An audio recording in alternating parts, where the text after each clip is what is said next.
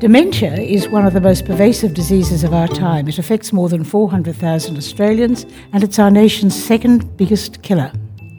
So not only does it have a huge impact on the healthcare system, but of course the emotional impact on those diagnosed, as well as their friends and families, is enormous. I'm Sallyanne Atkinson, Chair of the QBI's Advisory Board, and I'm your host for this episode of Grey Matter.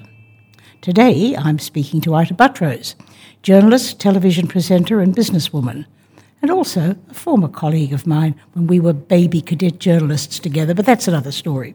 Ita is a national ambassador for Alzheimer's Australia, and she has a personal story to share about her father, Charles Buttrose, and I'm going to ask Ita about that. Ita, welcome to Brisbane.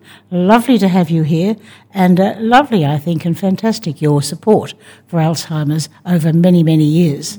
Now, your father, Charles, was a giant of journalism, he's been described as, a former war correspondent, and at the time of his retirement, Assistant General Manager of the ABC, and I would imagine an inspiration for you to go into journalism.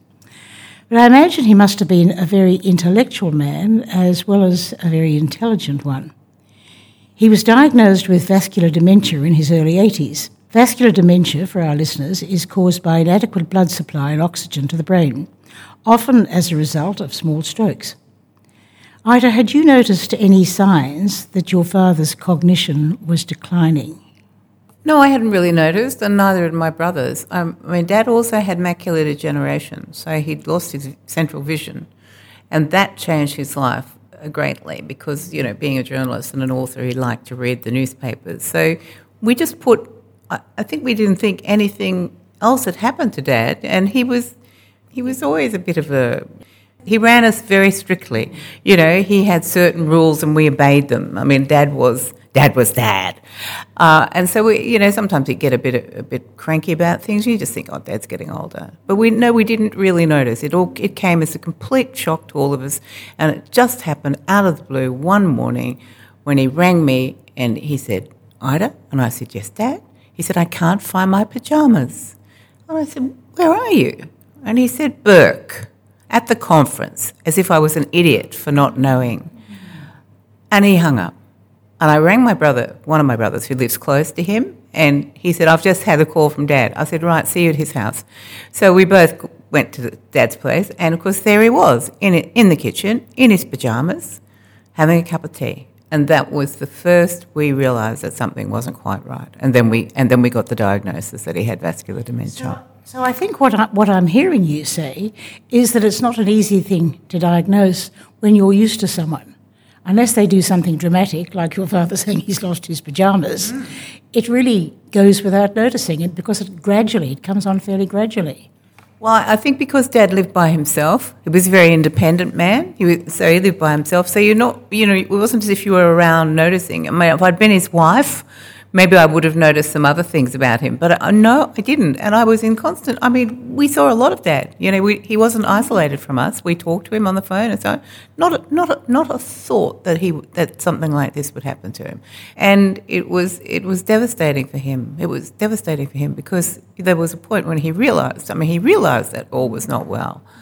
And I remember going up to see him one afternoon, and I said, he was sitting out in the veranda in the sun, and I said, how are you today, Dad? And he said, well, if you must know, I'm feeling depressed. And it sort of breaks your heart because you can understand why he's feeling depressed and there's nothing you can do. Well, I think that's the greatest challenge, of course, for QBI. Everybody keeps asking us, and I get particularly asked because I'm chairman of the board, what are they doing about dementia? When are we going to be able to solve it? And really all we can say to people is, well, at this stage, we're working on it, and we'll talk about that in a minute, but all we can say is that you have to be alert and aware of the signs and then make plans to look after people. And so that was what I was going to ask you. When your father was diagnosed and you realised that he did have dementia, what sort of plans did the family make? There's yourself and two brothers. No, there were three. There were three brothers then, but along the way one died from cancer. But Will died after Dad had died. So there were three of us and me. But the girl always. The girl always. You're the caring person, dear. And I was probably the closest to Dad, because I followed in his footsteps and we talked the same language and so on. But I think two things occur to you when this happens to you. One is, yes, you want to make life as good as possible for the person, but also you're very aware of the fact that you need to protect yourself, that you need to think about what you're doing for your brain. And I was National President of Alzheimer's Australia and I'm now Ambassador, but I am absolutely passionate about preventive health, and I think that everyone should follow the at-risk suggestions that we recommend at Alzheimer's Australia. Watch your blood pressure, watch your cholesterol, follow a healthy diet, do some physical exercise, challenge your brain, and do not socially isolate yourself. You have to stay in touch with people. And as we get older, so many of us do seem to retreat a bit. I was nagging one of my oldest friends. We went to school together. Yes, she was in a retirement village. And they were going down to the Southern Highlands of New South Wales to see the tulips. And she said, I don't know if I want to go. I don't know if I can bear the company of one of them. And I said, you are getting to be a gal, a grumpy old woman. I said, for God's sake, get out and about. It'll do you good to go to Barrel and have a look at the flowers. Get out of that place and stop being a grump. And I think you've really got to push older people out sometimes. Don't let them cut themselves off. I mean, other research being done at UQ at the moment says that the three factors in healthy ageing are social interaction, mental stimulation and exercise, and that social interaction is the most important of all. So, of course, particularly so for Alzheimer's. You just mentioned earlier about the need for respite. So, particularly, say, in a married situation, it must be really difficult for somebody who's with somebody with dementia, with Alzheimer's, 24 hours of the day, and often they feel guilty if they want to go into town for lunch or something like that. What do you say to them? Well, I say to them, what do you think the person, so if it's your husband, what do you think your husband would say if he was well? He would tell you to take some respite care, wouldn't he? She said, they'd say yes. And so I said, well, think about that, because they do feel guilty. They feel guilty about leaving them. They don't think anybody else will understand. And we all know that if you leave somebody, if you change the routine of someone with dementia, that it does unsettle them. And they do get a bit unhappy about it because they do like things to happen the way they always happen. But caring is such a demanding job. And I was walking my dog in the park and I ran into someone that used to live in a building where I lived, and she told me her husband had dementia. And she said, he's driving me out of my mind. He wakes in the middle of the night. He never goes to sleep. I don't know what to do. And I said, you need to take a break. And I said, have you talked to anybody? Because often the carer does not get any counselling. And, they just think they'll be able to cope. And it's really important for the carer to talk to a counsellor like the ones we have at Alzheimer's Australia. And I said, even if you just want to say, I'm as mad as hell that this has happened to me in my life. I said, they will not judge you. They will understand. And I said, you will feel much better for telling someone how you really feel. The other sort of aspect of caring, though, is, you were working in a very busy, high-profile job and you had kids and you had family. How did you at that stage manage to juggle all that? Was your father demanding or not? I wouldn't say Dad was demanding, because I used to have him very well organised, and I'd buy meat and I'd put it all in parcels and I'd do big printing on it so he could see. Because remember, he had vision problems. But if you made it really, if you use black type on, say, white, when making it stand out, it was easy enough for him to see. So he was quite good at working his way around the kitchen, and I put some devices in the kitchen for his sight and his hearing, because he also lost his hearing, so this was a really bad health trifecta my father had. And he used to potter around the garden. He was quite happy if he had that routine, and I had other carers coming in every day to make sure he was all right, sometimes take him out somewhere. I'd say take him down to the opera house, because he loved music and opera and all those sorts of things. Take him for a walk in the park, let him, whatever he wanted to do. And that routine worked quite well. But then occasionally he'd ring me and he'd say things like, I haven't got any money. I said, yes, you do, Dad. You do. You're fine. No, I don't. I don't have any money. It's all gone. And this, too, is quite common, as I understand it, with people with dementia.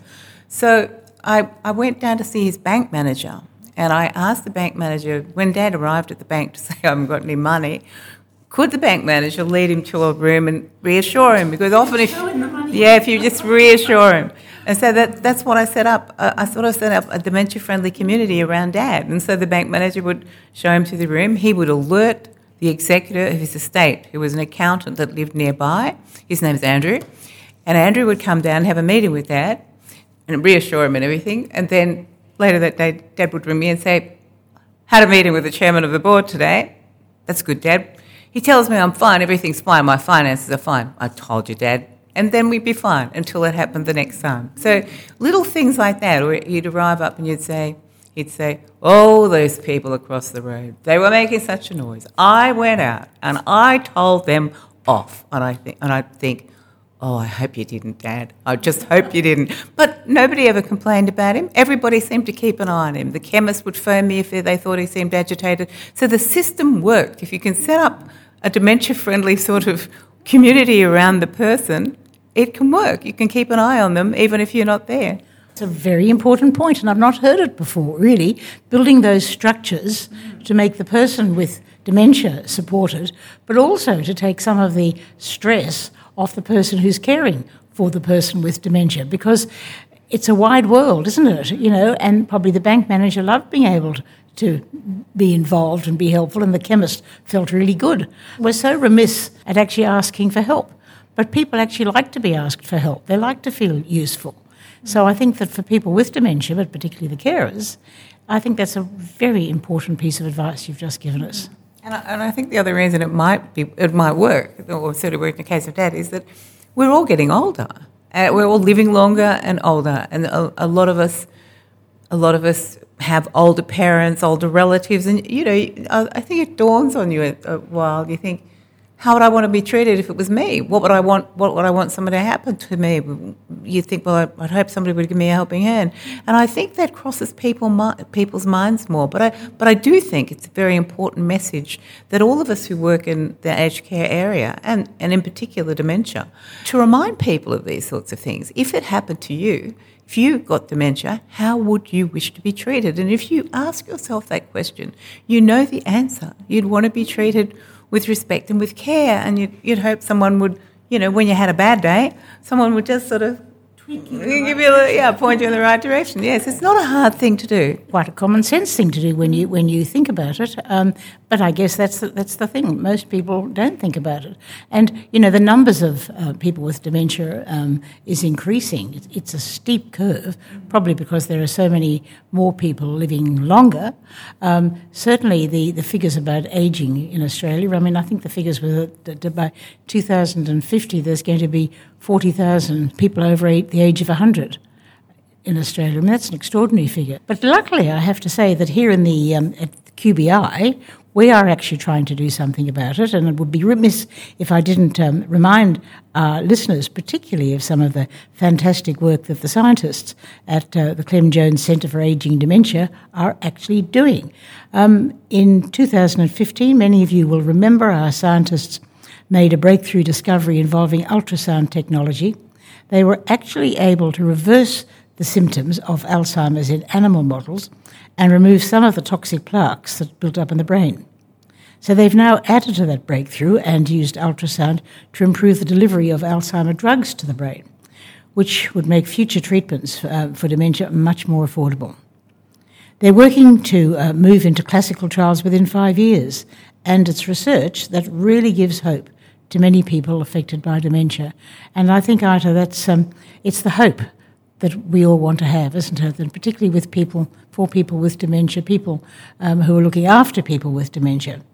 So before we go, are there any words of wisdom that you'd like to pass on to people with dementia or to carers? Because I think one of the tragedies of the people I know with dementia is when they're lucid, they're very lucid indeed, and they know they have it.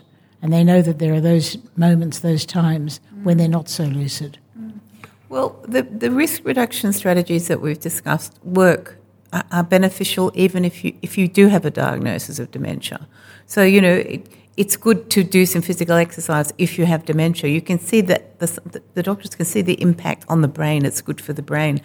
And, music is wonderful. So if you ever played an instrument in your past, try it again and enjoy music because, again, music is a wonderful stimulant on the brain. Do things that give you a lot of pleasure. Join a choir. We had a wonderful moment at the National Alzheimer's Conference in Tasmania a couple of years ago when we had what we call a dementia-friendly choir singing. And they complained to me they were not allowed to keep their scarves. They bought them some special scarves, but they were not allowed to keep them because they kept losing them. However, when they all got up to sing, they remembered all the words to all the songs. Now, they were songs from the past like Zippity-Doo-Dah, Zippity-A, but it was so magical and everybody was having a good time and they were all singing their hearts out. And we in the audience just marvelled at the joy that they gave us all. And I think it's important to encourage people with dementia to still tackle things that they are capable of doing and enjoy. And let people know that there are things that you enjoy and let people lead you to them. Be joyful. Ita Buttrose, thank you so much for being with us and thank you for sharing your personal experience, because I don't think there's anything quite like the personal experience for inspiring other people. So thank you. That was Ita Buttrose speaking with me about her father's dementia and her experiences of being a carer. So that's all for this episode. I'm Sallyanne Atkinson. Our podcast was produced by Donna Liu and Jessica McGaw. If you've enjoyed this episode, do share it with your friends. Give us a review on iTunes or let us know what you think on Facebook or Twitter. Thanks for listening.